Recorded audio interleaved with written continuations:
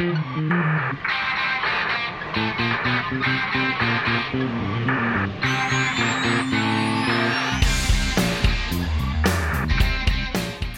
friends. Welcome back to Love Wrestling. Spencer Love here with the name I am 100% certain you know if you've been following the Canadian wrestling scene, the WWE, and anywhere in between over nearly the past 20 years. One half of the undisputed WWE Tag Team Champions, Kevin Owens of the IWS, if you were listening to this podcast a long time ago, joining me today. Kevin, it's great to get the opportunity to chat. I'm sure I'd be saying that anytime, but especially about a month and a half out from you guys making your return to Canada for the first time since sort of the elimination tour. How are you doing? How are you feeling? How's it feel to be heading back up north with a pair of tag team titles under your belt, so to speak?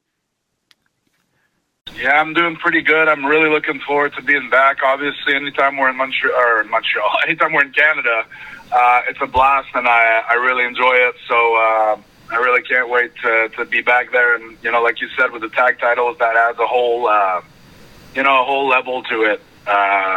To be able to come in as tag team champions in our homeland and celebrate that with everybody there, that's pretty cool. I'm looking forward to it. Now, obviously, the last time you were up here, you didn't have a match, but you were part of one of the greatest stories, I think, in not just WWE, but over the last decade in wrestling, period. How cool was it for you to be involved in the whole story with Sami Zayn and be out there in front of the Montreal crowd to close the show out and sort of everything that went into it the last time you were up here in February? Well, I got to be honest, not being on the actual show was a real bummer. There's no way around that. Like, I really wish I could have been there. But, you know, to be a little part of it at the end was great, and to see Sammy get his really big moment that he deserved, and to see everybody reacting to him the way they did after all these years. You know, not that he was ever, obviously, anytime he'd show up in Montreal, he'd get a great reaction. But to be in that spot, in that moment, for him, that was really big. So it was great to see that. But, you know, not being on the show, you know, it definitely hurt a little. But, you know, I'd feel that same, honestly, it's not even just because it's Montreal. I'd feel the same way everywhere. Anytime we go to Canada and I'm not on one of the shows, I'm like, why am I not on this show, you know? Yeah. It's whether we're, like, Canada's funny this way where we've tried to explain this to people, you know, in WWE and other wrestlers and even people in management, but I don't think they quite grasp that Canada is just one big city in a way for their homeland guys, for their home. Like, whether we go to Winnipeg or Toronto or Quebec or Vancouver, anywhere across Canada, really, it's you know, we're welcome as being hometown guys. Yeah. And that's really special. So anytime there's a show in Canada and I'm not on it, that hurts a little. So. Well, and you sort of alluded to it there. I was going to ask you, you've seen the WWE come through, have great success in Canada. Obviously, there have been a number of other promotions from other companies as well. But Canada for years, and I hate the cliche, but had the bit of the reputation as Bizarro World, and Canadians will do whatever they feel like. And every which way you can sort of go with that sentence. Is that your experience, or do you really think that that's sort of something you can consider dead and buried over the last couple of years of real success above the 49th parallel? Well, I don't know that that's dead and buried in terms of the Canadian crowds will, you know, I don't know how to explain it. Bizarre World, all that stuff, the way it was referred to for the longest time. Canadian crowds will cheer who they want to cheer. They'll boo who they want to boo. Sometimes that doesn't really follow the same trajectory as maybe other cities across the globe. However, the one thing that you can always expect from Canadian crowds, and I think we've shown that over the last, over the last several years here, is they'll react passionately and very loudly one way or another. So that's the one thing that that you can always expect, regardless of which way the reaction is going to go. It's going to be loud, and it's going to be good, and it's going to be a spectacle, you know? Yeah, wherever it may be, right? And I'm very, very excited. I'm going to be there on August 11th for the kickoff of the Canadian tour in Calgary, Alberta, Canada. It was a cool one for me, and I don't know if you've been told this fact, but while I was getting prepped for this, you, as a two-time Intercontinental Champion, not only have the same amount of title reigns as Owen Hart did, but at 132 days, you have... Isn't that nuts? Does that mean anything to you? How cool is that to be going back to Calgary as maybe not the IC champ, but as a champion nonetheless? Yeah, it means a lot, and it's actually a real. It's funny because I'd love to win the Intercontinental title back, but I also don't want to win it back because I don't want to break that. I don't want to break that similarity. I want to share that with Owen. You know, so it's a real conflicted feeling, but it's really cool to have that for sure. What was it specifically about Owen? I know a lot of people tend to gravitate towards Brett, and there's always the Brett versus Sean argument. But maybe why did you lean towards the younger brother versus the Hitman?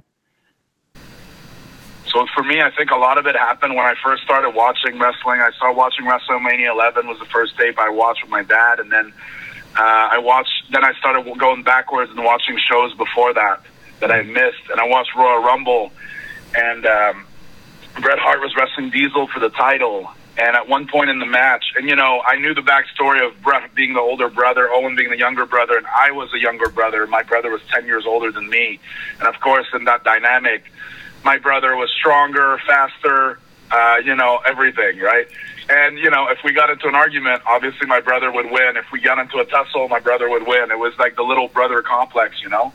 Yeah. And then when I saw Bret in that match try to cheat, he tried to use cables to wrap them around Diesel's legs. And I, at that point, was I was a kid with a lot of morals, and I couldn't believe that Bret Hart was cheating. I was not, you know, what the hell is that? And then Owen came out to try to stop him. Of course, at the time, I didn't know the dynamics of the story with the bad guy, the good guy, who did what. I just knew that Owen Hart, the valiant younger brother, was trying to stop his older brother, from cheating. So I immediately latched onto Owen as being like, he's me. He's like me. And Bret's like my big brother. And that was it for me, man. Oh, and, you know, beyond that, Owen was an absolutely incredible competitor, a great character, entertaining as hell. So obviously, you know, he had all the qualities for me to become a huge fan right from the get-go. And he had the younger brother similarity with me. So that sealed the deal.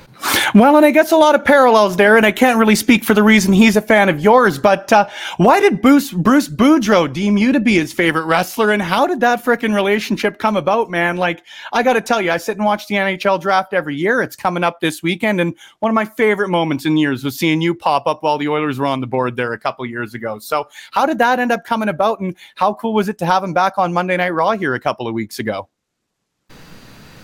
Yeah, Bruce was awesome. Honestly, it's funny because years ago I watched this, I forget what it was called, NHL 24/7 or something like that. That show where they followed the teams, you know, leading up to the Winter Classic.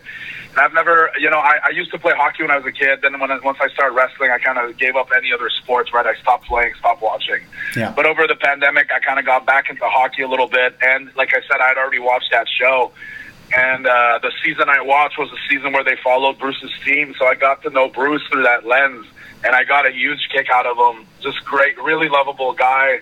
Really enjoyed him, you know. Mm-hmm. So I liked him a lot already. And then somehow through the grapevines, through Twitter and stuff like that, I caught wind of him being a huge wrestling fan. And he would say, you know, his favorite wrestlers were Bret Hart and currently Kevin Owens. I took that as a huge compliment. And then through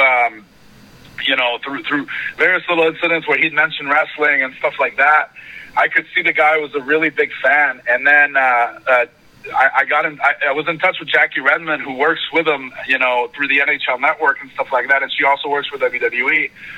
Eventually, it just kind of worked out. I ended up at the draft because it was in Montreal, and I was there with my dad and my brother because I took them there to see it. Because they're huge hockey fans. And then as I was in my suite with my brother and my dad waiting for the whole thing to start, I saw Jackie on the floor doing her show. So I texted her, and she's like, "Oh my God, Bruce is here. We have to get you guys together." I'm like, "Yeah, let's do it." So it just kind of worked out that way. We surprised Bruce. His reaction was so cool, and then he and I have become friends, and we were in touch since then. We're actually texting just this morning, and it's great to, you know, it's just great to have made a new friend who loves wrestling, and I love hockey. We talked about that stuff, and, you know, it's really cool. It just worked out that way. I would have to guess, though, still a Canadiens fan, yeah? You know, obviously the Canadiens, my hometown team, But it sounds so corny. I really just enjoy watching the games, watching the sports. Like I bought season tickets for my dad in Montreal, so I'll go with him as much as I can. I'll go see games in Tampa since I live in Orlando. I'll try to see games whenever I can from whatever team playing. I just really enjoy the energy and just watching it all. If I'm rooting for one team, I guess it would have to be the Habs, just because out of where I'm from, and I don't want my dad to denounce me here, but I really just enjoy the game, and I just enjoy going to the games and enjoying the game, Well, what I read there is it's not an untwistable arm, so one of these days we'll have Edmonton Oilers fans Kevin Owens back here on the show. But I got one last one for you, and thank you so much for the time today, KO. We're really, really excited to have you back up here above the 49th parallel, but it's something that I really love doing is you sort of look at the year in the life of Kevin Owens. I remember it was a few years ago you did the 365 with the WWE Network, but let's even look back at your last year and a half. At WrestleMania 38, you wrestled Stone Cold Steve Austin in Texas in front of a frickin' 100,000 people. You get that opportunity, and then you get the opportunity this year to win the tag team championships with a guy who's been pretty well tied to you through your entire career. Does maybe one of those mean a little bit more than the other, or do they mean the same but in different ways? Or maybe what are the differences in your last two really incredible WrestleMania experiences for you? It sounds... I hate doing this because it sounds like I'm trying to get out of it easily, but there's really no words to describe either experiences. Mm-hmm. It's the best way I can describe it is I look back on both of these nights, and I kind of can't believe they happened. Mm-hmm. That I found myself in that situation, in that spot, getting to do that. And the circumstances, on both years were just so incredible. But I guess if one takes the absolute cake and, it just edges out the other one by very little, I think it's still more unbelievable to me that I wrestled Stone Cold Steve Austin 19 years after his last match in the main event of WrestleMania. Like, that's just, I don't know. It's just kind of a pinch yourself to make sure it's real kind of moment. Mm-hmm. And I've done that a lot over the last year and a half or so since it happened. But both those moments are just, things I'll look back on when I'm done and think I was very, very lucky to get to experience those things.